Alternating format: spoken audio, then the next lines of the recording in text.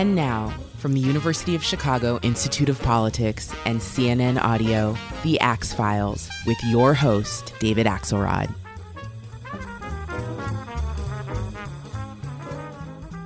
My friend Doris Kearns Goodwin's presidential biographies are a national treasure, and so is she. We had a wonderful talk a few years ago about her extraordinary life and work and the leaders and history she's helped us know so much better. You can find that conversation in the Axe Files archives. But I wanted to talk to her again this week, after the inauguration of President Biden, about the stormy history we're living today and the lessons we might glean from the past. Here's that conversation.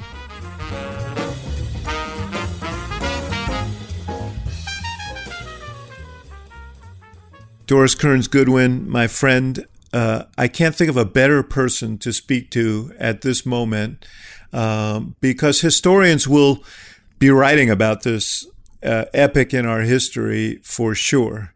Some of this is, I'm not even sure whether it qualifies as history. It seems almost biblical, what we've been through in the last year. But first, thank you for being here. Always good to be with you. Oh, David, I'm so glad to be able to talk with you at this incredible time, this incredible moment. It is true. We are living in history, and sometimes it's hard to realize that because the days go by, but there's no question this will be written about for a long period of time. And that's where I want to start, which is let's divide this up into periods here. But what will the period up to yesterday's inauguration, the 4 years of Donald Trump, and particularly the last year and the last few months, how will history record that? And I know it's hard to get the vantage point exactly right in the moment, but you must be thinking about that. I do indeed. I mean, I think in some ways, when you look especially at the last 2 months, that it has elements of both 1861 in it and 1932. Mm-hmm. And that's what makes it so difficult. Mm-hmm. We've got crises tumbling on crises, but the menace and anxiety in the Capitol when Lincoln arrived for his inauguration, it's remarkable to see, unfortunately, that some of that was met in the fear that we had about Biden's inauguration. I mean, between the election of Lincoln and his inauguration, 7 states had seceded from the Union. And the interesting thing is that I don't know there's been focused on enough, and I hadn't realized it until I went back and found this part of what he said. What Lincoln felt when those states started seceding was that this was really a test of whether a government run by the people could really exist, because it would mean that the minority has the right to break up the government because they lost the election whenever they choose. And if they failed to stop that, then it would mean that ordinary people couldn't govern themselves. And it meant if they don't accept the results of the election, it's going to prove that they can't. And the whole idea that America is a beacon of hope for an experimental idea that people can govern themselves would be undone. And you do have that sense of menace at his inauguration. Soldiers are in the streets. There's sharpshooters on the rooftops.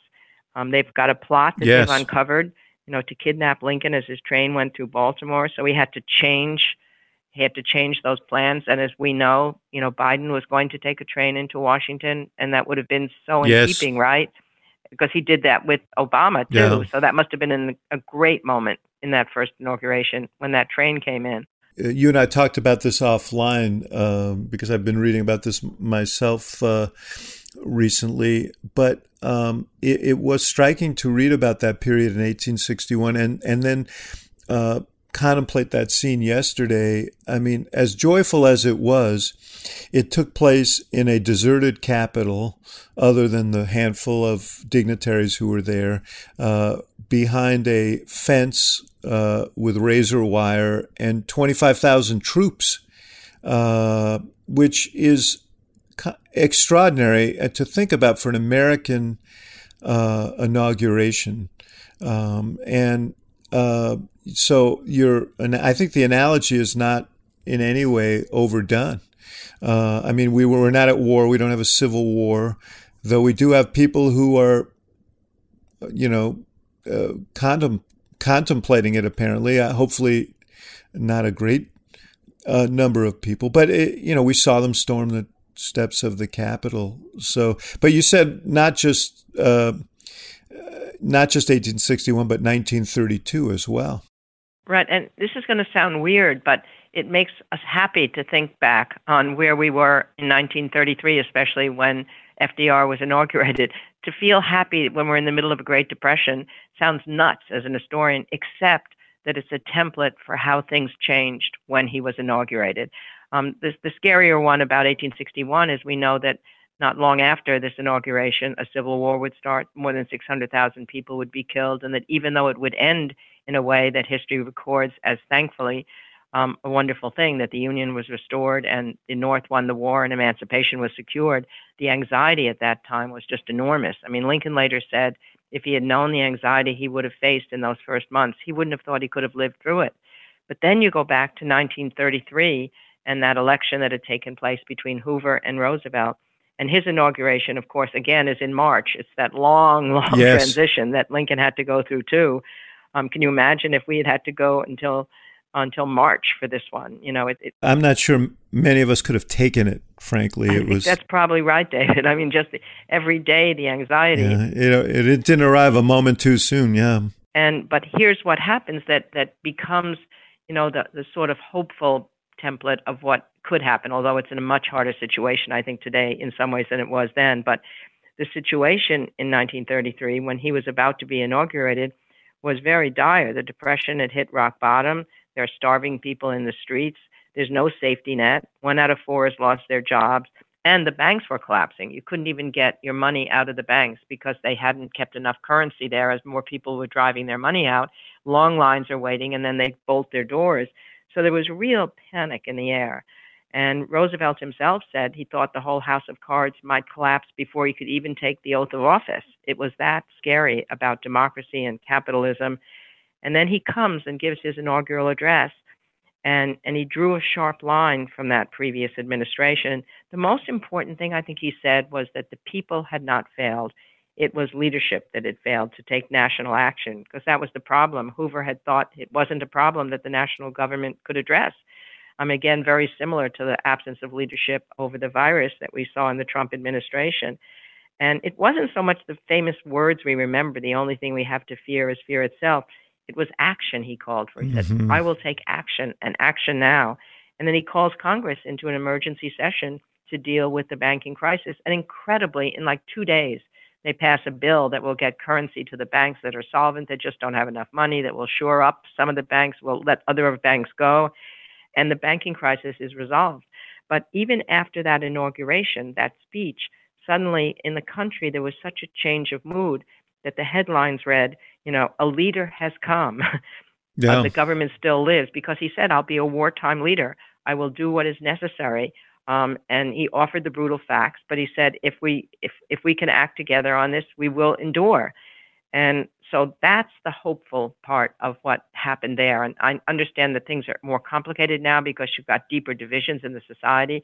You've got the problem that was raised by the Capitol attack, and you've got years of tribal politics, and you've got social media all underneath all of this, which makes this even more complicated, and the pandemic. But the idea that something can change with an inauguration, with a change of tone, with a change of leadership, a change of action, I think can give us hope for today. Yeah, we should remember that the anthem for the Democratic Party when Roosevelt ran was "Happy Days Are Here Again," which is a peculiar song in the midst of a roaring depression, but that's what he represented. He represented hope. I want to unpack both of these things, because one of the things that's striking about the Lincoln example, and you touched on it when you talked about how he thought about the need to hold the Union together, is that, the democracy as an experiment, which he was more conscious of, and I suspect others were more conscious of. The country was relatively new still when he became president. There were people who he met on his way to to his inauguration on his long train ride from Springfield, who actually had fought in the Revolution. Right. Isn't that amazing? Right. Yeah. So, he felt like he was the trustee of this experiment. One of the things that's, I think, been really striking to me is how much we take this democracy for granted. We're so accustomed to, these institutions functioning. They don't always function well, but we've always assumed that they were strong. The rule of law, elections, the presumption that we vote, we count, and the winner governs, and we all recognize the verity of it and the legitimacy of it, and that was to me one of the signatures of Trump. I've experienced a lot of Republican presidents, Democratic presidents. I agree with some. I disagree strongly with others. But they all saw themselves as trustees of these institutions. He did not. He fundamentally did not believe in rules and laws and norms and institutions. And what we've learned is that there is a fragility to these. We can't take them for granted. Lincoln understood the fragility of these institutions. It strikes me that we've become a bit spoiled, about them, and the assumption that that they will simply function without vigilance on the part of citizens and goodwill on the part of people who hold public office. I couldn't agree with you more. I think, in some ways, you look at the upward progress of the country in terms of voting. If you have a democracy, then letting the maximum number of people vote is absolutely key, right? And letting them vote freely and fairly and giving them easiest access to voting. And we've seen an upward progress in that when you obviously remember that property people could only vote at the beginning, and that it took a while for that to be expanded. And then it took 100 years. It wasn't until 100 years ago that women got the right to vote, and then not till 1965 that Black women got the right to vote, and not until 1965 that the vote that had been secured to Black Americans after the Civil War was finally made real by taking down all the obstacles that were being put in the way of voting. And so that seemed like a very forward movement. And then what we've seen in these last years are more and more obstacles being put back on voting. And in some ways, the great hope in this last period of time was that massive vote that turned out in the general election. Young people voting in greater numbers than before, women voting in greater numbers than before. And then once again in Georgia, in a special election, all those people turning out. And prior to that, in the primaries during the pandemic, when people went, those scenes in Wisconsin, when people were risking their lives and to go and vote, it shows that somehow that most fundamental right, the right to vote, which we've taken so for granted, and for so many years, half the people who can vote have voted. That's it. And without that vote being central to who we are as a people, and understanding is that's our voice, that's our power, that's where it comes from. And maybe all of this stuff about the vote and what's legitimate and not has made us realize that. This is the silver lining in these last years, and especially I think in these last couple months, because you're absolutely right. Every president before who ran and lost, or every person who ran and lost, had conceded the election and allowed us to move forward, so that you go away from even Richard Nixon.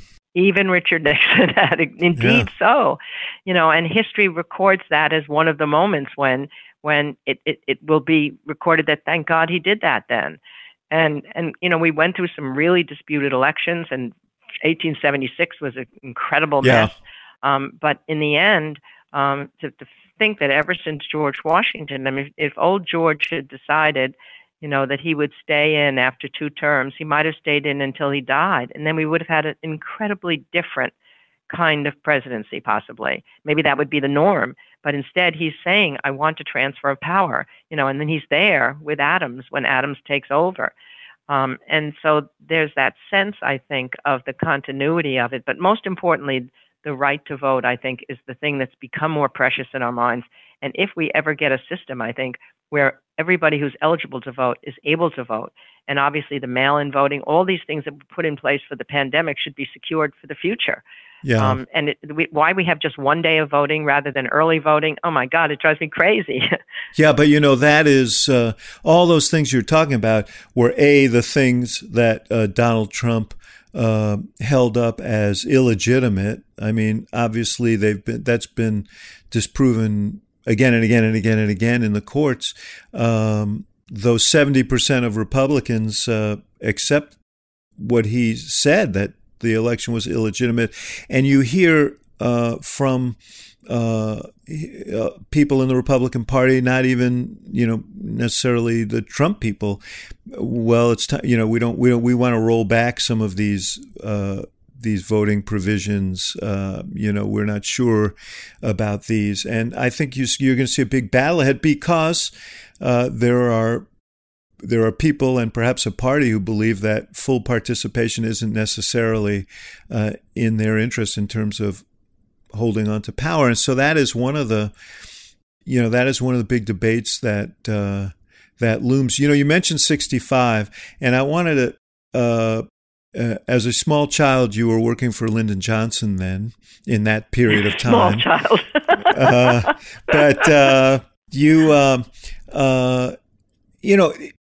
I think often about that period and, the extraordinary social change that occurred and the leadership that Johnson provided in making that happen. This guy from Texas who was not a progressive on these issues when he was in the Senate, particularly, but it's been said that Johnson believed that when he signed the Voting Rights Act, when he signed the Civil Rights Acts, that he had doomed the Democratic Party in the South, and he turned out to be prophetic about that. But this issue of race, which courses through our whole history and has, obviously the Civil War that you've studied so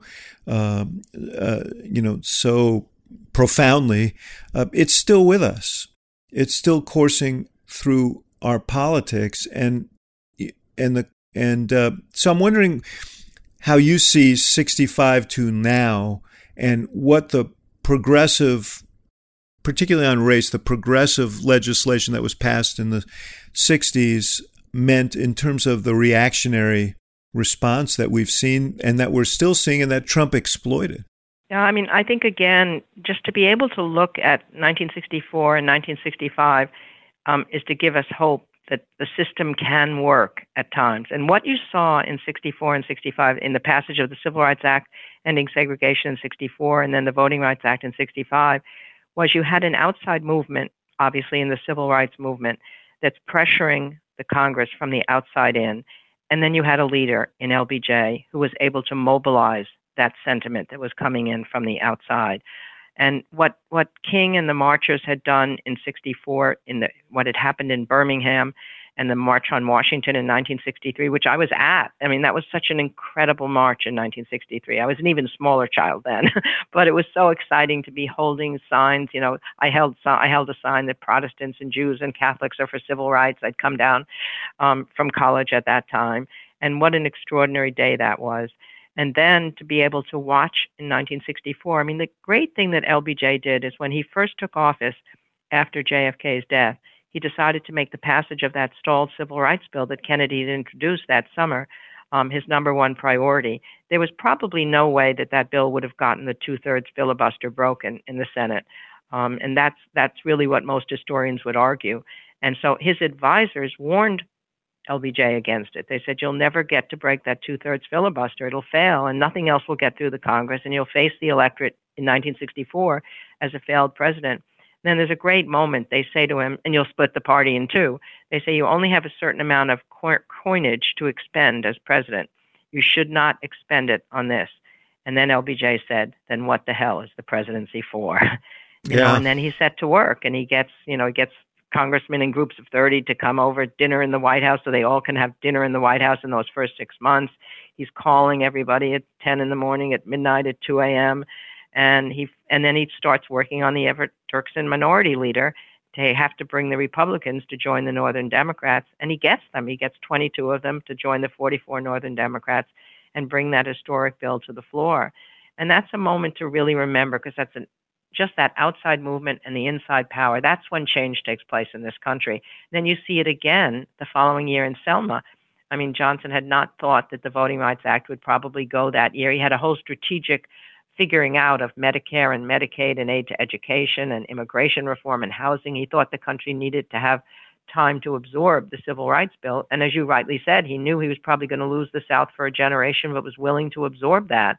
But he had a deeper hope that somehow the South would eventually see that this was good for everybody, not just for the nation, but for them as well. And they'd begin to flourish, and their economy would rebound if it wasn't still stuck in segregation.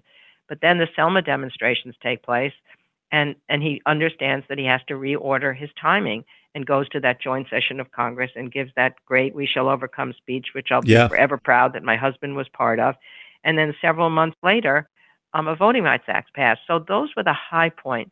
And then you're right, then backlash starts. And the riots, and the whole way the riots start in the cities, I mean, whether that had to do with any of this, expectations not met, or whether it just happened, these are the ways you look back at history. But then you get the war that's going to be heated up, and you get anti-war demonstrations, and then you get backlash, and you get Nixon finally out of all of this, and a pullback, and then even more of a pullback that we've seen in these last years. So it's a very difficult problem facing this race problem. The moment that strikes me as really important is, and that unfortunately was a moment that never got realized, is Lyndon Johnson, after the Voting Rights Act passed, after Civil Rights Act passed, he went to my husband, Richard Goodwin, and he said that, these bills are fine, and I'm glad they've passed, but there's something much deeper that we're facing than legal actions can deal with, and that's the structural inequities in this society, and that's the years of racism, essentially, that are still with us. And he said, the way he said it, he said, voting rights are important, but it's only the tail on the pig, when we ought to be going after the whole hog. And so, and he said, American Negroes have been another nation, deprived of freedom, crippled by hatred, the doors of opportunity closed to hope. And in that speech, again, which my husband worked on, and just looking back at it, it's so far-reaching, even for now. It's the kind of speech that a Black Lives Movement person would say, yes, we need that today.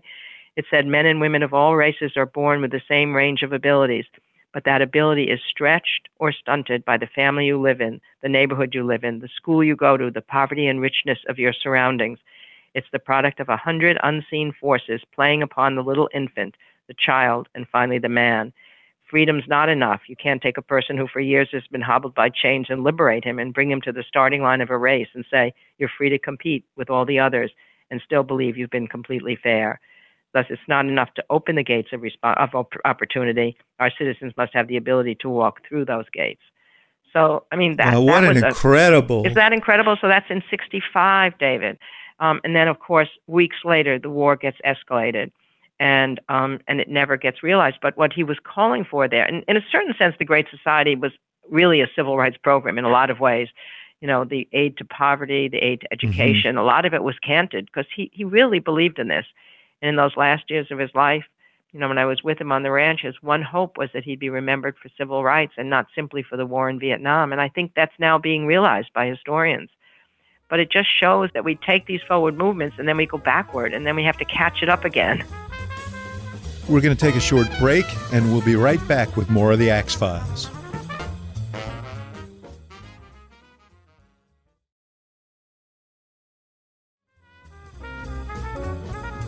And now, back to the show.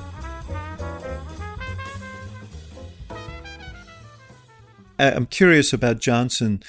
You've written compellingly about him. Caro has written voluminously and brilliantly about him. But from your personal interactions with him and Dick's personal interactions with him, what is it that made Johnson, what gave him that insight and what made him so passionate about it? One of the things that happened was that he was a progressive when he was young. He was a New Deal progressive. And then when he went for state office, he became more conservative in order to win in Texas. And then he gained power, and he got more power, and he becomes minority leader. He becomes the most powerful majority leader in the history of the country. And in the middle of that, just as he became majority leader, actually, he had what was almost a fatal heart attack. And he was so depressed that they couldn't even get him to respond in the hospital. And one day he suddenly woke up and he said, "Get me shaved. I got to get going. I got a lot to do." And he later said that what happened during that period of time is he thought to himself then, what if I died now? What would I be remembered for? And that's when ambition gets transformed from simply wanting more power to using that power to do something. And one of the first things he did when he got back as majority leader into full health again was to sponsor a civil rights bill that passed in 57. It was not a very big one, but it was the first one passed since Reconstruction. And then the fulfillment of that came, I think. And then he figured that he was a Southerner and he had a chance, the man of the moment, to do something about this. And as I say, it was the first thing he does when he gets into the presidency after John F. Kennedy's assassination. And then when you pass that first Civil Rights Act, too, and you feel that sense of, my God, this is changing the country, then you want to keep doing more. And even in the last year of his presidency, after he withdrew from the race, fair housing was passed. So there's no question that it was what mattered most to him. And it was so poignant that the very last public speech he ever made was to go to the opening of the Civil Rights Papers at his library. And he'd already suffered another heart attack. He was on digitalis and he could hardly get up the steps. But he went up there and he said, all the civil rights leaders were there. And he said, let's not celebrate what we did in the 60s. It's what we still have to do now going forward. And then 6 weeks later, he died. And he reprised "We Shall Overcome" in that last speech of his. So it really strikes me that, again, what matters so much for change in the country is when you get a social movement that is able to connect to a leader at that moment in time, that's able to translate that. I mean, Lincoln was called a liberator, and he said, don't call me that. It was the anti-slavery movement and the Union soldiers that did it all. It's the progressive movement that's underneath Teddy Roosevelt and FDR that already forms in the cities and states before them, in the settlement house movements and in the church gospel. And then it's the civil rights movement, the women's movement, the gay rights movement, now the Black Lives Movement. And what you need is that combination of the person there that can translate it, not just in the presidency, but governors and states and city councilors, and then you get change. But that's why the activism of the people is absolutely essential. You know, you mentioned Johnson's, the sort of legendary cajoling and arm twisting that he did, skills that he honed, over his life in the Congress and the Senate, and famous for it. Do you think that Joe Biden's 36 years in the Senate, we're in a different time now. You have fewer tools as a president to persuade and cajole. I think Everett Dirksen did the right thing, but Central Illinois also came away better for his participation in the Civil Rights Act as well, because he got some blandishments for his state as a result of it. It's harder to do those kinds of things now, but and we're much more divided and polarized now. But you think the fact that Biden is a creature of the Senate will make him a more effective promoter of his own legislative goals? I absolutely believe it will. I mean, I think it's true that things are different now than they were when he first started out, but just even the memory of a time when there was more bipartisanship, when you could reach across the aisle. I mean, it's almost like if people have been in a war too long, they don't remember what peace is. So he knows that, and there are certain senators there who were there at that time too. But it's more importantly, it's his temperament. Just as he picks up the phone to randomly call people when something troubling has happened to them or when he wants to say something to them, that's just exactly what Lyndon Johnson did with those phone calls. He would call them at all hours of the day and night. I can absolutely imagine Biden doing that. And I wish that Biden would do what LBJ did, to have every single congressman over, as LBJ did, in groups of 30, to have dinner at the White House, and then Lady Bird could take the spouses on a tour, and they'd have port and brandy, and then the next day he'd keep calling them, using the White House as the people's house. And there's so many congressmen and senators who've never been there on private functions. It's an incredible thing. And you've got to believe that human touch can still somehow break through. And I think he's got the temperament for it. I think he's got the desire for it. I think he likes doing that. And whether or not at key moments it's going to be able to break through or not, but if it breaks through on the margins, if you're able to get, instead of 50-50 on some of these votes, you're able to get 55 or 53 senators, and then that success will produce power and produce a perception in the country that this is working. And I think it's very smart that just as LBJ made this passage of the Civil Rights Bill his first priority, he's making the COVID virus his first priority, because and the stimulus bill hopefully would get more than those 50 votes in the Senate, would get more than we have more than the Democrats have in the House, and then you get hopefully the economy going back to recovery, which both sides should be caring about, and then you can move on. As same thing as FDR did, the banking crisis first, and then he moved on by keeping that Congress in session to all the New Deal legislation that would be the systemic reform, and that would be immigration reform and climate change and the larger things that you're going to need even more public sentiment behind you. There is an analogy, obviously, between what Biden faces and what FDR faced. We're not in a depression, but FDR didn't have a pandemic going on simultaneously at the cause of the economic problem, and so that necessarily becomes the most important mission. The thing that FDR didn't have to contend with is this really virulent anti-government sentiment that has built up over 40 years. I mean, Trump ran an anti-government campaign even as he ran the government. I mean, it was the most peculiar thing to see him oppose the health recommendations of his own government in sort of populist anti-government terms. But that is another impediment that Biden faces here, and I guess it's also the reward if he makes this vaccine program and the anti-virus program work. But there is, this pent up, and these things are all related, Doris. The reactionary kind of forces that have built up since the Civil Rights Act, the anti-government movement that has really been in place since Reagan, at the core of the Republican Party, makes it more difficult because of the erosion of trust.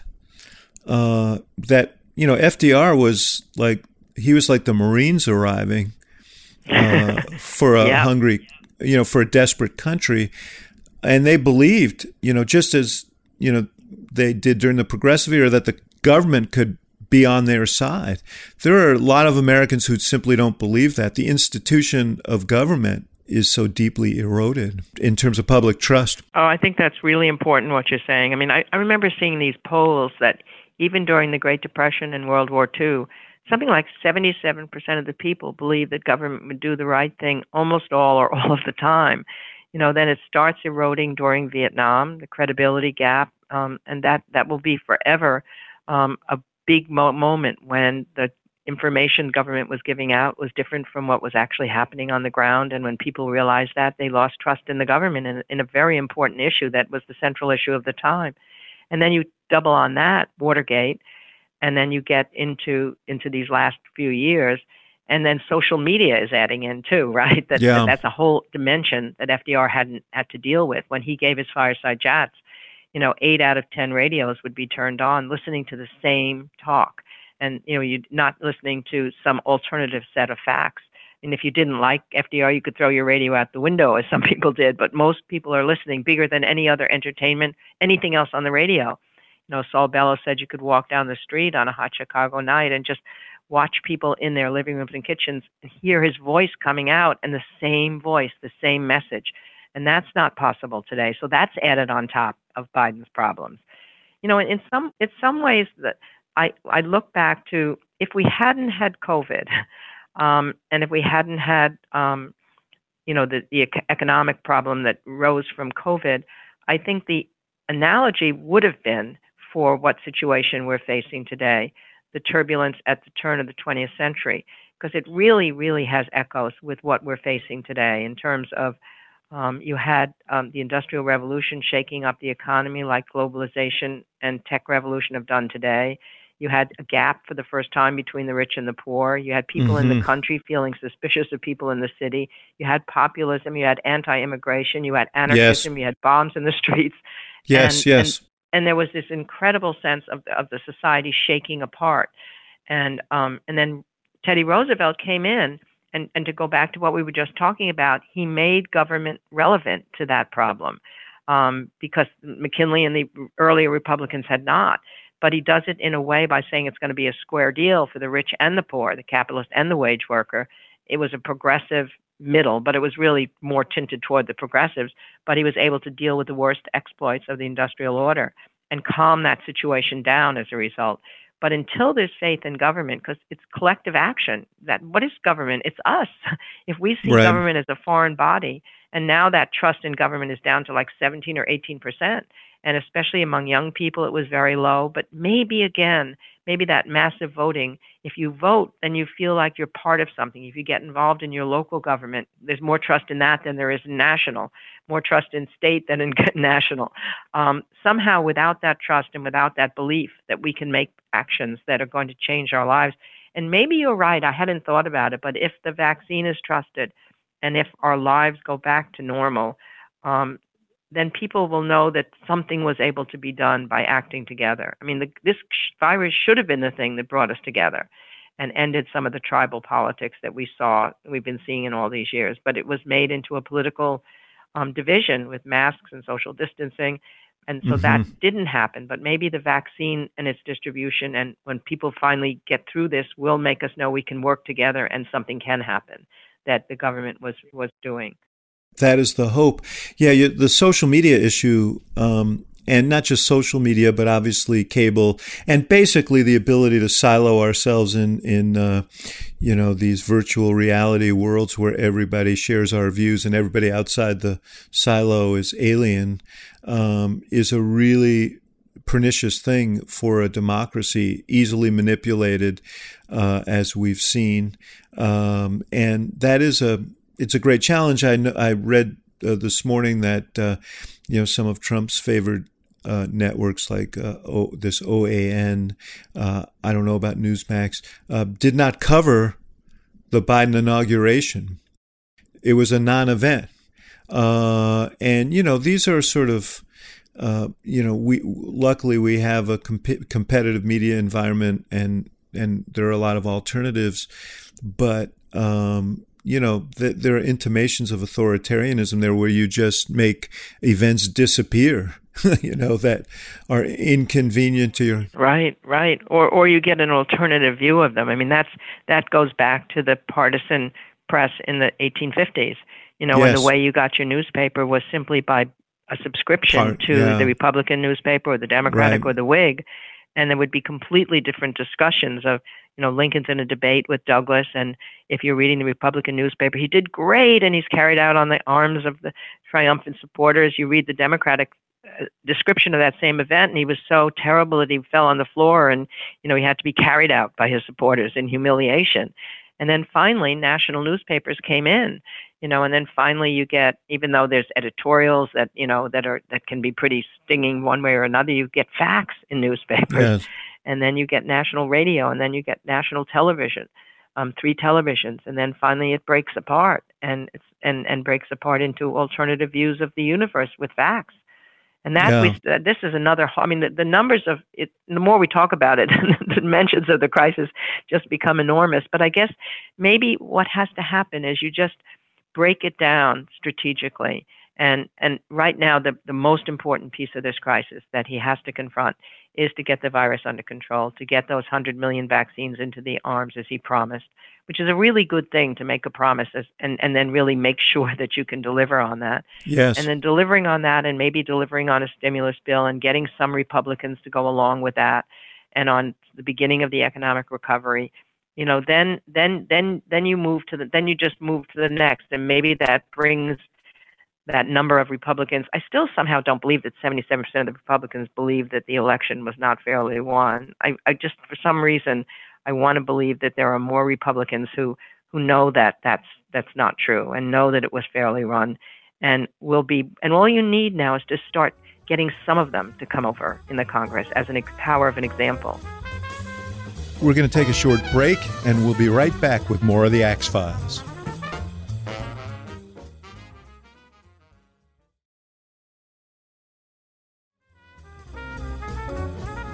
And now, back to the show. Well, let me ask you about the Republicans. You talked about the Whigs, and in their most optimistic interpretations, you hear people, particularly people who are unhappy with the direction of the Republican Party, fallen away Republicans and so on, talking about the Republican Party going the way of the Whigs because it's divided. And I mean, there is this civil war going on within the Republican Party. These two parties have been quite durable. Can you see that? Can you see an unraveling between the sort of populist wing of the party going one way and? I mean, I can see it happening, and then the question for the country is which wing is larger. I mean, there's a presumption right now that the Trump-based wing is much larger, but I don't know how permanent that is. I mean, I've never been able to figure out, and you'll know this better than me, David, when you see these polls. I just can't imagine that a lot of the people that we know in corporate America that are Republicans and that have responded to these various crises in a positive way, that they're part of that base. I don't think so. There's conservative people. There are people who are going to have different policy viewpoints than Democrats, but who are willing to argue with them. The big question is what's going to be the size of those wings, and they may be different as I do think they may split apart. There's even talk I heard yesterday that the Trump party will become like a third party. It'll become its own party. And then the battle will be, not just for the soul of America, it'll be for the soul of the Republican Party, or the soul of what that second party is going to be.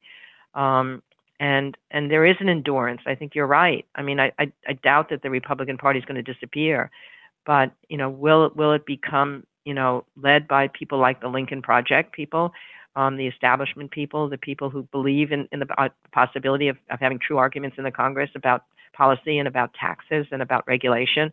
And that would be a healthy thing for us. I mean, because everybody needs that kind of to and fro. And what will happen to the people who are in the base party? Is it possible that if Biden moves eventually toward infrastructure and toward understanding the problems of mobility that are lacking in lots of areas, that if you can deal with rural poverty as well as what's happening in the cities. Yeah, I think this is essential. One of the things about Doris, about Biden, and I want to talk about him and yesterday in his speech for a few minutes, is that, he always had a little chip on his shoulder when I worked with him, and I admired the chip he had. He was someone who'd steeped in Washington and had great respect for the institutions, and he surrounded himself with, very good people. But he always also, he was acutely aware that he was from Scranton, that he went to a state school, that he, was not the law review editor at Syracuse, where he went to law school. And he felt like there were people who were too clinical, who the Harvard and Yale and Princeton crowd that are so dominant in the upper reaches of government were removed from the experience of everyday people. And in the meetings that we had, he was always the one who said, that's all fine and well, but how's that going to affect my old neighbors in Scranton? I mean, the people who have lost their home or have lost their jobs. And I always thought it was such a powerful role that he played in sort of grounding the discussion in the experience of people. And I think one of the reasons that he did so well in this election is that he was not someone who could be caricatured as an effete, left-wing socialist. He was not someone who looked like he wanted to coddle mobs or, he just did not fit the caricature that Trump created. And, I'm hoping that his sensibilities about working class people and the dignity of work will create an audience for him among my neighbors in rural Michigan, for example, where I live some of the time, and so that remains to be seen. This speech that he gave yesterday, it was not, it wasn't Rooseveltian in its language. It wasn't Lincoln. It was Biden. It was plain spoken, but I thought in its own way incredibly powerful, and met the moment. And I was wondering what you thought as you were listening to his speech. I think there's no question that what Biden was able to do was to just show his authenticity and to maybe believe that you trust in his word, which is the most important barrier that he had to get through yesterday. And I think the idea that he spoke in simple language, it was more like Roosevelt's fireside chats than his inaugural address. I mean, Roosevelt's big addresses were filled with soaring language, with lines that you will remember. But when he spoke to the country on the radio, it was very simple. He would say when people would bring him a long word, no, I want that in 4 letters. Somebody wrote to him, we want a draft, we want a more inclusive society. And he changed it to, we want a society in which no one is left out. And that's in part because it fit the moment also yesterday, because if you had that soaring language that produced applause, you wouldn't have the applause there yesterday because of the socially distant crowd. So he really was speaking directly to people as you would in the radio or in television or virtual, as he did at the convention as well. So I think the whole tone of it being a sort of a conversational speech worked for him.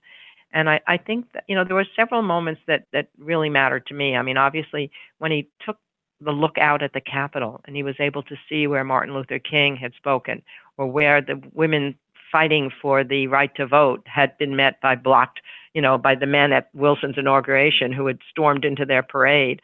And then he looked over at Arlington Cemetery to the heroes, and just recording those moments when change had taken place, from physically where he was.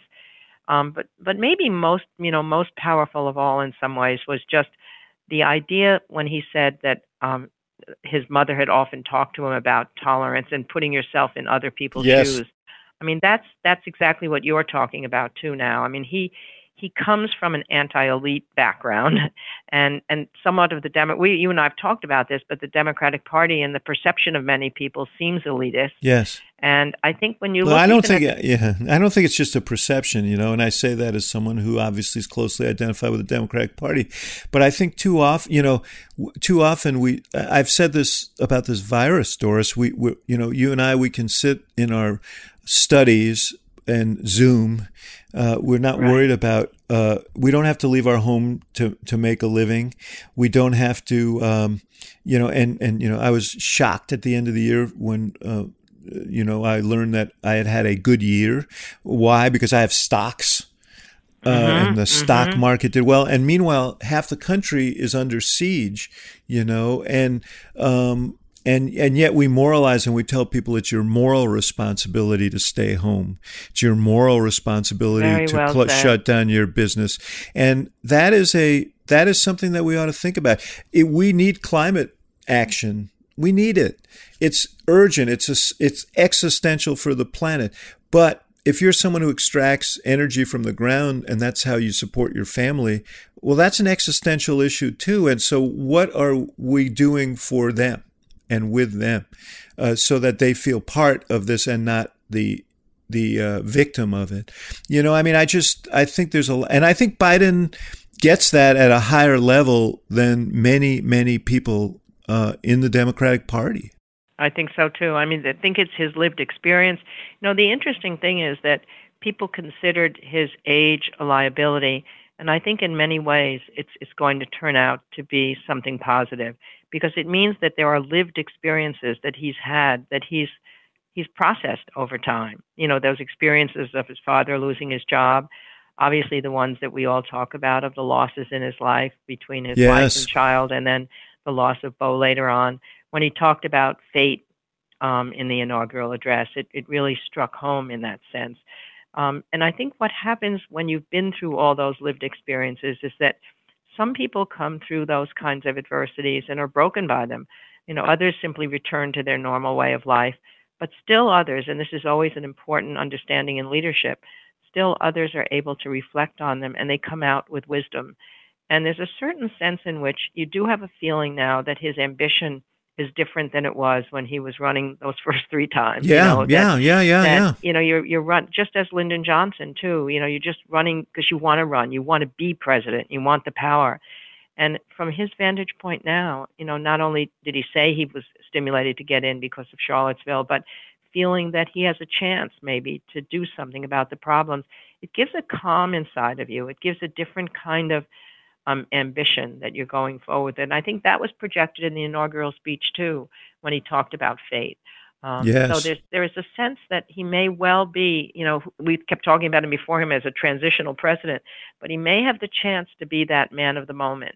I mean, he's got humility. He's acknowledged his errors. He's got empathy, in a very clear way people understand, resilience, ambition. And the interesting thing even about the team he's put together, even though they may seem to have gone to some of these best schools right now, you look at their family backgrounds, and lots of them came from those more difficult circumstances. And that was made clear when they had their nominating statements. And I think that's really even more important for people to understand that it not only is a diverse team representing the faces of America, but their life experiences have given them, and their parents' life experiences have given them a broader understanding of the country. Because you need that collection of people around you as well. That and that's going to be the key. I mean, can you reach out, to the people who feel that their mobility, forgetting the people who are, that you may not ever be able to reach, but they're the people. Yeah, he and Biden was clear yesterday that he didn't, that we can get enough of them. He may, never, you're never getting a majority. You're never going to get 100% in this country or in any country in a democracy. There's always going to be an opposition, but he's trying to put together a coalition of the willing here. Right. And that's possible. I just want to interrupt you for a second and say, because I don't want to lose the point. You wrote about Lincoln that his character had been forged by experience that raised him above his more privileged and accomplished rivals. He won because he possessed an extraordinary ability to put himself in the place of other men, to experience what they were feeling, to understand their motives and desires. And it strikes me that there's some applicability here. Yeah, I know. I think that's right. We forget that part of Lincoln's appeal was the having split rails, having come from the country, the farm, at a time when cities were even beginning to develop at that point, and having not had that, that privilege that when you look at Seward or Chase or Bates, the other people had gone to, had gone to higher education, had a much more privileged background than he had led a more expansive life, and yet he brought that idea of just Abe into, because he becomes Lincoln, you forget about, about the experiences that he had as a child, but that was part of his appeal. That's the important point that I think you're making right now, that people saw in him somebody that they were, or that they might, and then he had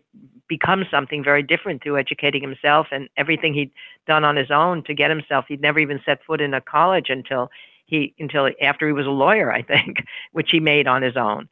So, and I think it's just the capacity for empathy, and the thing that Biden talks about so often, which is treating people with dignity and respect, everybody. And, I think part of that has to do with faith as well. But, that is an enormously important. It may be the most important quality that is needed in our country today. Yeah. To the extent, that Teddy Roosevelt warned that democracy would be under jeopardy if people in different sections and classes began regarding each other as the other, rather than as common American citizens, that they were so far removed from the other people's feelings and passions and points of view that they couldn't even understand them. And that's what's happened to us now. And that's what empathy is. It reaches across. So I think some people are born with empathy. I think Lincoln was. You just watch him as a child, and other kids are pouring hot coals on turtles to make them wriggle, and he just recoils against that. There's one time when he's walking home with his friends, and there's a man who's had too much to drink who's lying in a puddle, and it's raining out, and he goes back to carry him home, worried that he might drown, and the other kids go moving on. But most people, I think, even if you're born temperamentally with some empathy, your life experiences allow you to create more. And that's by putting yourself in positions where you can understand and have to listen to other people. I mean, Teddy Roosevelt later said that the great thing about being a politician, and I'm not sure it's as true today, but was that you experience things that he in his privileged background would not have experienced. He goes into slums to investigate what's happening when they're making cigars in tenements. He's police commissioner, and he sees what it's like to live in those slums at night. He goes into factories where there's child labor because that's part of a political job. And then if you've got that human feeling, it gets developed and you really can understand more. That means that politicians have to get away from where they are and travel, the country. I mean, that was the great thing Teddy Roosevelt did. He took a train and went around the country. So he saw the parts of the country that had not supported him. And he'd stop in all these small areas. And I think that's something that Biden could do so well again, and be on trains once we can get back to normal life. Yeah, but empathy is key. You're exactly right. Before we go, I want to ask you about your husband. You lost him relatively recently. Another great American and someone who had great impact in that very tempestuous and important period of our history in the 60s and 70s. First of all, how are you doing? And talk a little bit about his legacy. I know you've got this incredible raft of historical documents that have his imprint all over them, speeches that he wrote that will live forever. And so I just want to check in with you. Oh, thank you. Yeah, I mean, I think, what happened is that in the last years of his life, he did indeed start going through this archive. He had saved everything, David. I mean, it was crazy. There were 350 boxes that went with us from one house to the other, went to storage when we didn't have enough room in the houses. Finally, the house we had, it was big enough that we could bring it, but then it was put in the cellar for a while. And then finally, he decided to start going through it. I think in part, mostly it's a template of the 60s because his career, began in the late 50s when he went to Harvard Law School, and he was there with Ruth Bader Ginsburg. In fact, when we went through the boxes of the 50s and what he was doing as editor of the Law Review and then clerking for Justice Frankfurter, we had all that stuff. But meanwhile, comes out a picture of the Harvard Law Review people, and there are two women on the side of all these white guys, and one was Ruth Bader Ginsburg. And I said, oh my God, look at this picture. We just found so much in there, and I just got mad all over again because she couldn't even get a job in New York, and he meanwhile is courted by people all over the country, and then finally chooses to go for Frankfurter. But the extraordinary thing that he did, and the boxes reveal it, is that instead of doing what he could have done after Frankfurter and gone to some big law firm, he ends up investigating the rigged television quiz shows by taking a job in the Commerce Department and then going to work for young John Kennedy. Just as you as a young person went to work too in the public service. And he wrote speeches for John Kennedy and created the Alliance for Progress, was about to be made the special consistent on the arts on the night that John Kennedy was killed. And then went to work for Lyndon Johnson and was a major proponent of the Great Society, not just writing the Great Society speech or We Shall Overcome or Howard University or Johns Hopkins. The most important thing was just really moving those bills through and the messages and the whole process. And he loved Lyndon Johnson during that period of time. But then he left. He left in the fall of 65, became very active in the anti-war movement, and that burned his bridges. He was called a traitor for having left and for having spoken out against the war. Became very close to Bobby and Jackie Kennedy. Actually dated Jackie Kennedy for a period of time. We have pictures on the wall. We have letters from Jackie Kennedy. And more importantly, there's letters from Bobby and all sorts of closeness between those two. And then when Bobby didn't run, he had just went waltzing up to McCarthy, and he joined the McCarthy campaign, one of the few professionals up there. And then when Johnson withdrew from the race and then Bobby got in, he felt that he couldn't be against his best friend in public life now that Johnson was out. And McCarthy completely understood and said about him, he's like a professional ball player. He'll go to take his place on the next team and he'll pitch perfectly, but he won't give up the secrets of the team before. And then he's with Bobby when Bobby dies. And he had worked on his South Africa speech before that and the Ripples of Hope speech that's on his grave. And then he goes back and goes to McCarthy, and he's at the Democratic Convention, and he's involved in the peace plank, and he's with the students all over again. And then finally goes to Maine after Richard Nixon wins. But that boxes that he has with all the letters, the memos from JFK and LBJ, McCarthy, and he's at every moment in the 60s. So it made him really happy to be going through that, because there'd been a sadness about the war having undone the progressive movement that he cared so much about. That's why he didn't want to open the boxes. And then finally we did in those last years of his life, and he wanted to write about it. So the big decision that I'm making now is to, if I write about it, it'll be in my voice, so it'll be a double memoir of what I'm going through as well as him. So I have to research myself right now. Yeah. So it's been both a wonderful thing to be immersed in this, but it's also the hardest. The hardest thing is, I think I moved from Concord to Boston. The house was too big. There was, it just was crazy to stay there by myself. And I moved into a condo here in Boston where my son Joe is only 2 floors away. And then COVID hit. And I think somehow the loneliness becomes much greater. I'd been running around. I had a book tour, I was doing lectures. And when you're by yourself, and as close as I can be to Joe, and I see him every night for dinner with his wife and child, there's still not Dick here. And there's much more of a sense of realizing what's been lost. And you just keep looking at other people who have other people to go with this through. And I miss him a lot. So to be honest, it's really harder than it was in the first year or so, I've got to say. But meanwhile, all the archive and what I'm going through brings him to life every day if I can figure out how to do this and spend the next couple of years of my life on it. So that's the big decision I'm trying to make right now. Well, knowing your work, and you've brought so many people to life, so many vivid portraits of great Americans, this one obviously different because of your relationship and your own sense of loss. But if you do it, it will be grand because nobody tells authentic stories of great and interesting people and life better than you. Oh, thank you, David. We'll see. Anyway, it's an extraordinary story, and the 60s is an extraordinary story because that whole decade contains within it everything we've been talking about today in a way. There's just moments of great triumph, the hope that JFK promised, that sense of people being idealistic and wanting to be in the Peace Corps, wanting to do something for the country, the civil rights movement, coming to its great moments of triumph.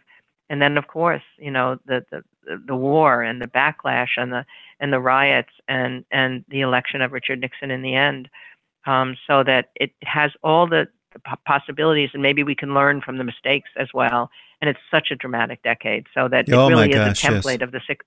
That's what his papers are. Yeah. Everything is there because he just happens to be at every place at every moment. He's sort of like the Forrest Gump of the 60s.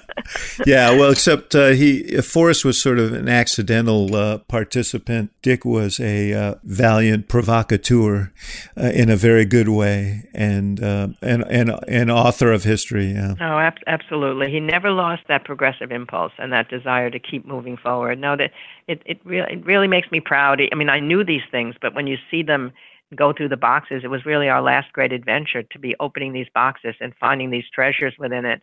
There's a telegram. We were talking earlier about the Howard University speech. There's a telegram from Martin Luther King that I pulled out, and he says to LBJ, "Never has a president spoken more profoundly on civil rights ever." And then you think, oh my God, and my husband was part of that, and Lyndon Johnson was part of that because Lyndon Johnson wanted that speech. So those are the moments, again, when something collides, a speechwriter that's there and a president who wants that. Well, that from Obama as well. Yeah, just in the few interactions I had with him, the stories that he told were incredible. And so whatever you decide to do with it, I just want to thank you on behalf of everyone, for the gift of your incredible body of work that has just brought history to life and taught us lessons that we need to glean from it. But more than that, I just want to thank you for your friendship, which is the greatest gift of all. Me too with you. I'm so glad we become friends, and I'm glad we could do this today. Wow. Thanks, Doris. Thank you for listening to the Axe Files. Brought to you by the University of Chicago Institute of Politics and CNN Audio. The executive producer of the show is Emily Stanitz. The show is also produced by Miriam Annenberg, Jeff Fox, Hannah McDonald, and Allison Siegel. And special thanks to our partners at CNN, including Courtney Koop, Ashley Lusk, and Megan Marcus. For more programming from the IOP, visit politics.uchicago.edu.